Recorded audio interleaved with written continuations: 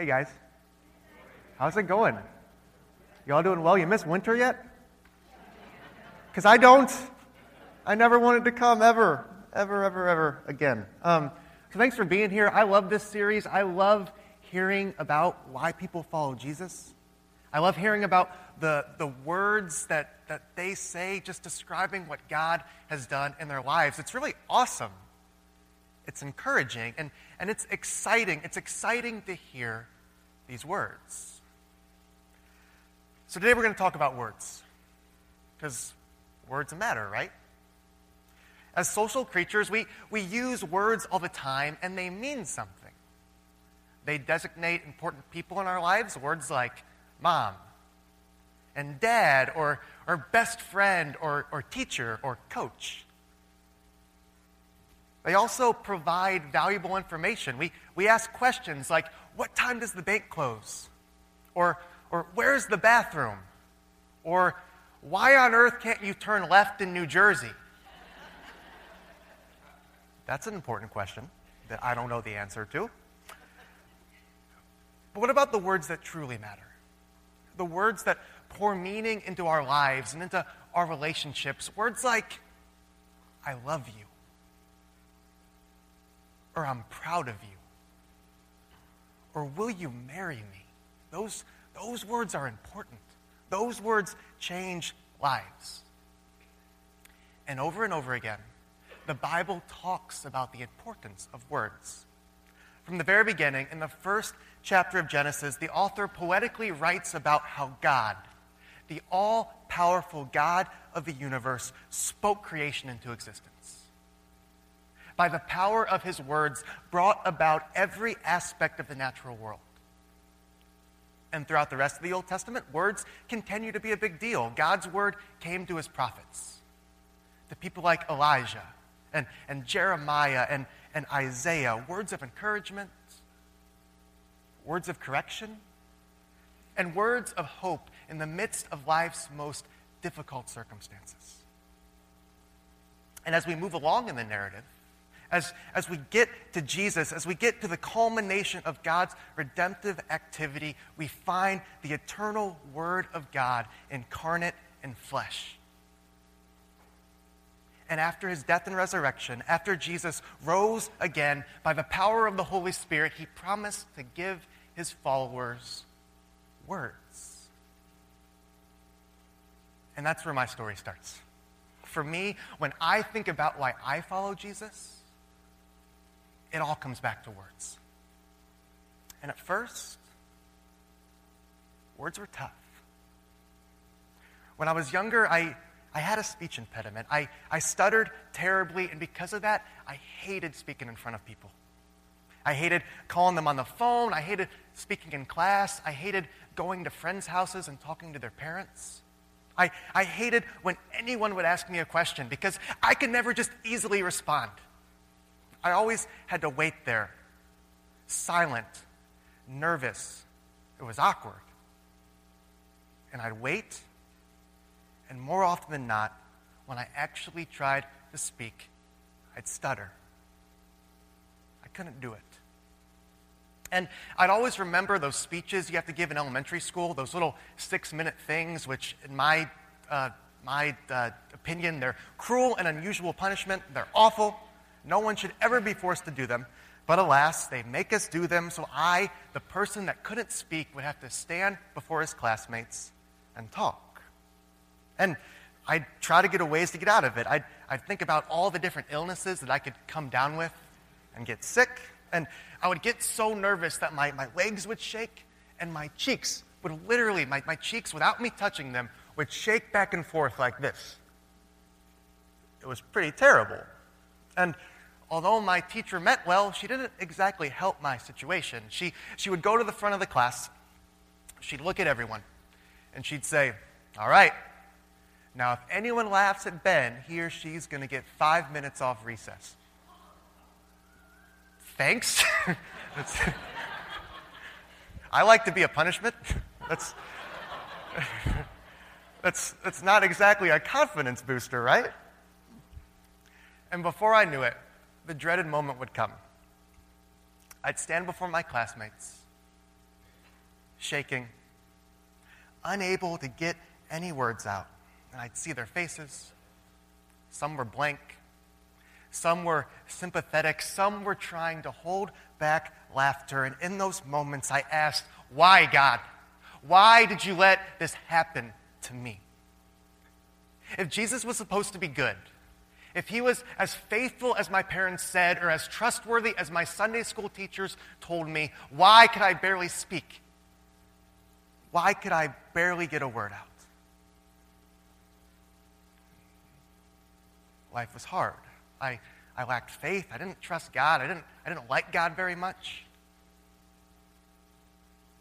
I lacked confidence in myself. I was insecure. Words were tough. But thankfully, my story didn't end there.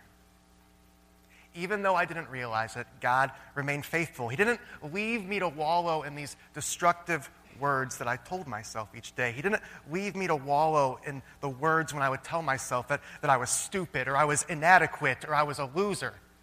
He didn't leave me in that place. Instead, he put some significant people in my life. And I started hearing some different types of words. When I was in 6th grade, I met a guy named Drew.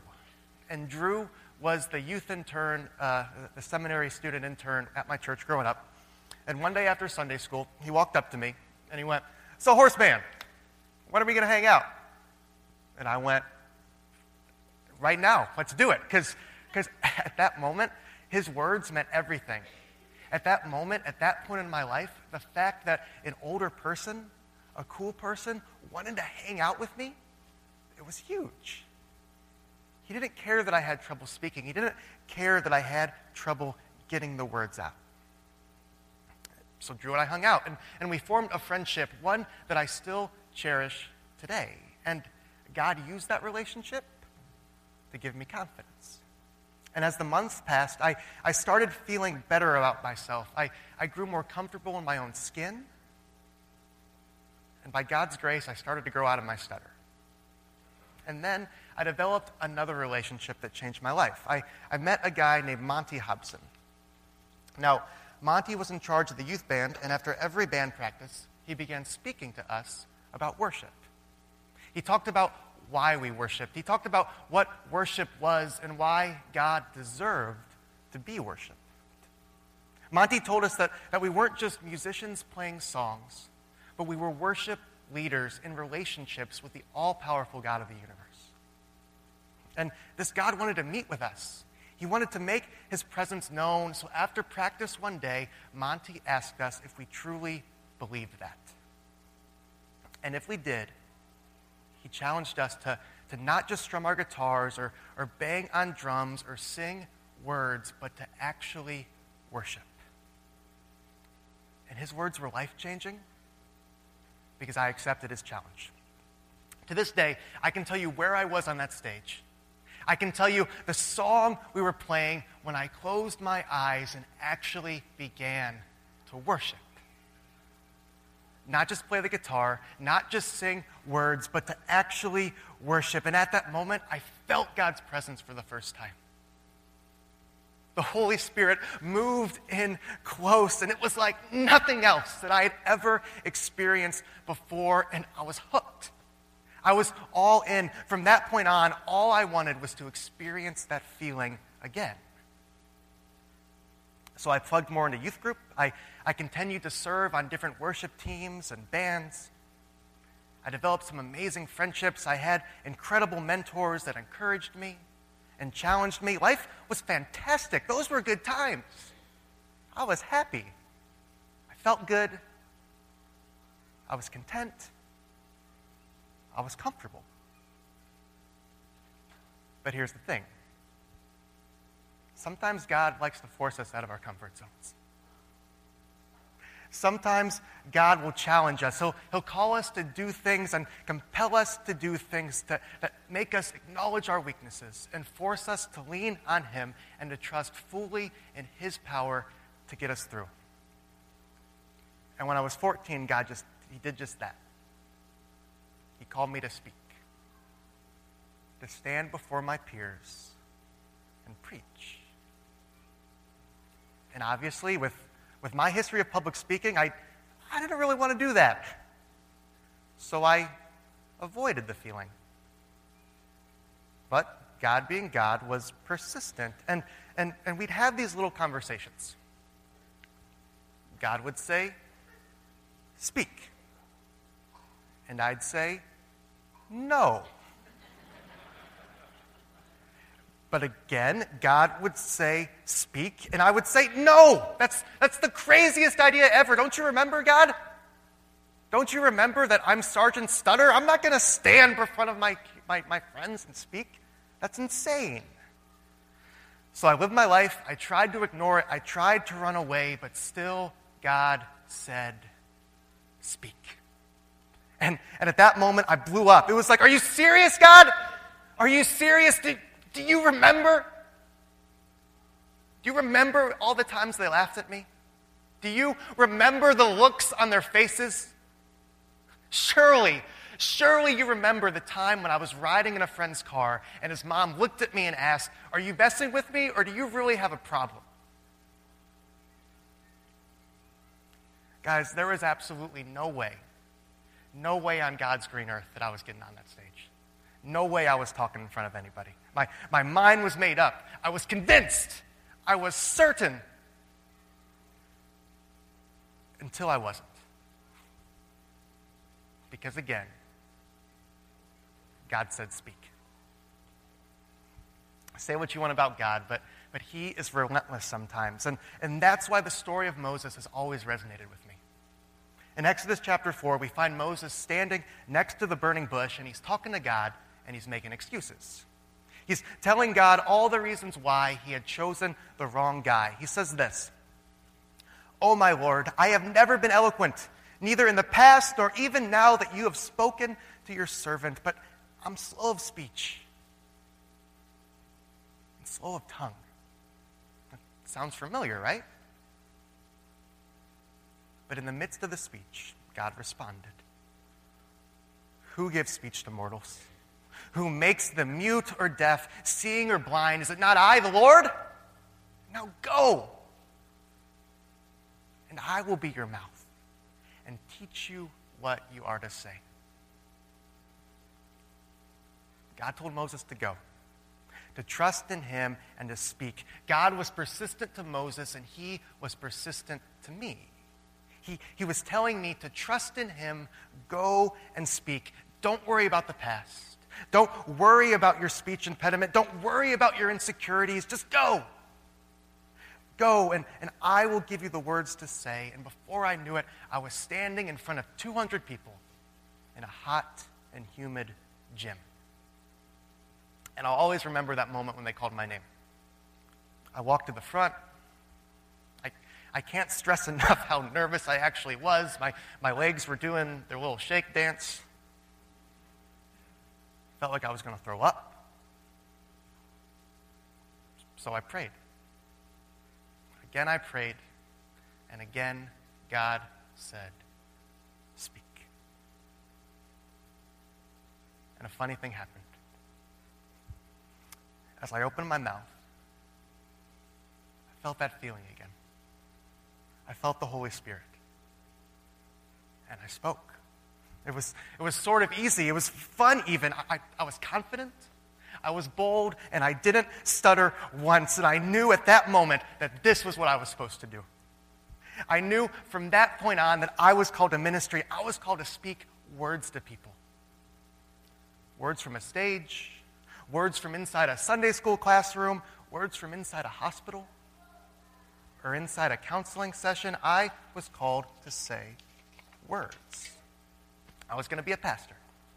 I was going to share words with people that desperately needed to hear them.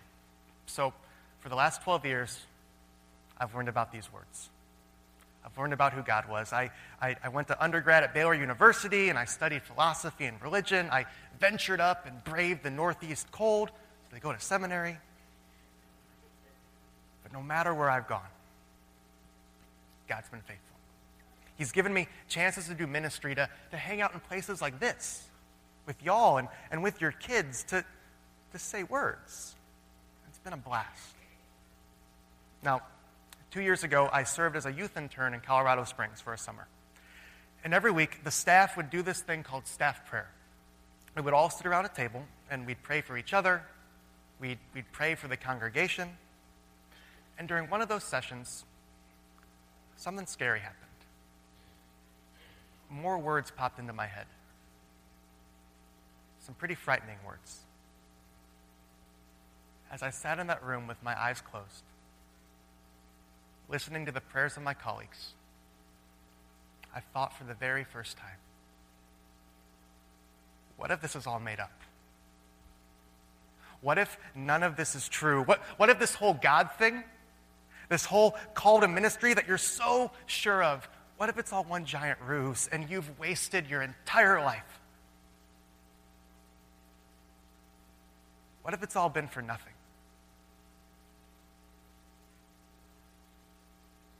What if the words aren't true? Y'all, I'm not going to lie. These words scare me to death.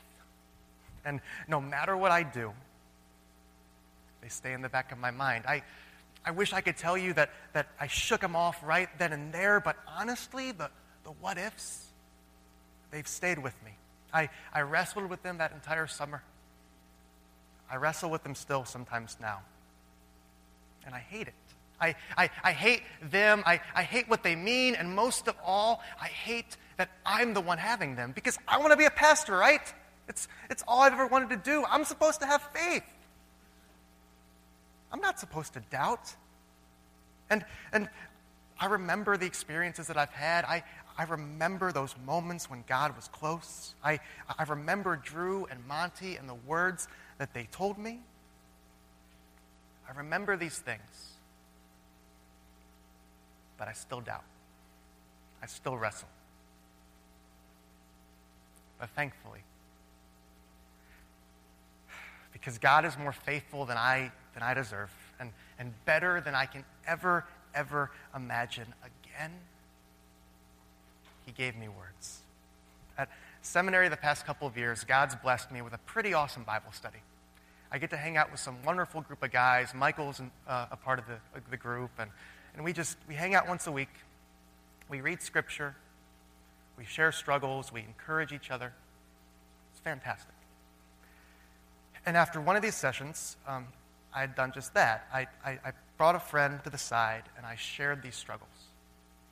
I told him about the doubts that I've been having. And he brought me to a Scripture passage. A passage that I had read over and over before, but had never fully understood the meaning. A dear friend, he pointed me to John 6, which says this. So Jesus asked the 12, "Do you also wish to go away?" Simon Peter answered him, "Lord, to whom can we go? You have the words of eternal life. And we've come to believe and know that you are the Holy One of God." Y'all, these verses have been my lifeline the past 2 years. I've returned to them over and over and over again. I remember them even though the words of doubt popped into my head. I remember them. I remember that throughout my life, I have actually and tangibly encountered Jesus Christ, and I believe and I know that he's the Holy One of God. And I believe and I know that he alone has the words of eternal life. So where else could I go? What else can I do? I can't imagine doing anything else. For me, doing ministry, speaking in front of people, doing this is my favorite thing in the entire world. It's all I've ever wanted to do. And it's why I get up in the morning. So I follow him. I follow Jesus. Even though sometimes past insecurities surface, even though I wrestle with doubts, even though to this day anxiety over public speaking forces me on my knees before God, I follow him. I follow Jesus because he gave me words when I have none. I follow Jesus because he loves me and strengthens me and gives me grace even when I don't believe that the words are true.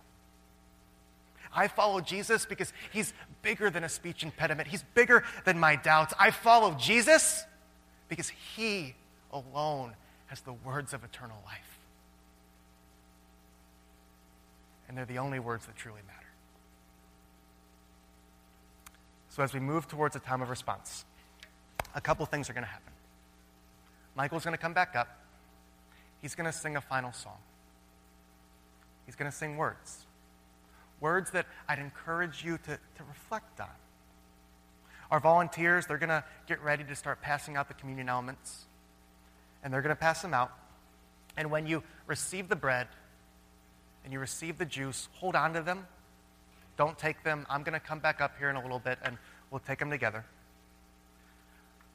But during this time, as the music starts, slow down. Think about Jesus. Think about the words that he's given you over the years. Think about the cross and what Jesus accomplished on your behalf. Think about the resurrection and the hope that we have because of it. Remember all of the ways in your life that God's been faithful. Remember the people that he's placed in your life, the friends and family members and mentors. And if you're doubting today, if all of this seems silly to you, if you're unsure that any of this actually matters, here's the really cool thing about Jesus. Here's what I've learned. He's okay with doubt. He doesn't run away from our struggles, but he enters into them with us. So seek him out this morning. Pray to him this morning. Jesus longs to meet with you here today, and Jesus has the words of life for you. So listen for them this morning. Lord Christ, we thank you for your words. We thank you that they are trustworthy and true. Lord, we thank you that you want to meet with us. Thank you for this grace that's always ours. Thank you for taking an awkward, stuttering teenager and making him an awkward, not stuttering adult. Lord, you're good. We love you. Thank you for your love for us. We pray all of this in your holy, precious name. Amen. So how did you know? How were you so sure? I think I'm on. All right. So it wasn't much of an audible voice, and more of just a feeling that I had. Because obviously I wasn't about to go and speak to people on my own volition. Like, it was the thing I dreaded most. I can't even tell you how much I hated it. I can't stress that enough. So the fact that it was even something floating around in my head, just kind of assumed that had to be from the Lord. I had friends and mentors at the time that I talked with that kind of guided me along the process, so I heard from them as well. And a lot of times it happened after the fact too. Because I got up the courage to speak, I spoke, and it went well, and I really loved doing it. So there was this kind of this after the fact thought of God being like, all right, Skipper, what are you doing? You know I'm right. Why'd you avoid me for so long? So it wasn't as much an audible voice, but people and feelings that I had, and then just circumstances that occurred, and success that I had in doing something. I think it's so important to realize, like, nobody is doing this alone. Nobody's isolated. Like, if we're a proper church community, then we are breathing life into things that are going on in individual people's lives. I mean, it's almost to say that you would have really figured it out had it not been for the people around you, the community around you. Sometimes I think about where my life would be without youth leaders, and like, it's really scary. So, I mean, that's why I love youth ministry, and grateful for you, and thankful for y'all too, because y'all are awesome. Because if it weren't for adults that I care about pouring into me when I was a kid, I wouldn't be here. So it really is a testament to how much youth ministry matters. So, yeah. Amen. All right, so another question. I thought this was interesting. Do you think, is it possible, I guess, in your perspective, that maybe God sent those doubts to you himself in order to further solidify? Or is it just that everybody doubts that God exists in seminary? So, maybe not every seminary. Princeton, though.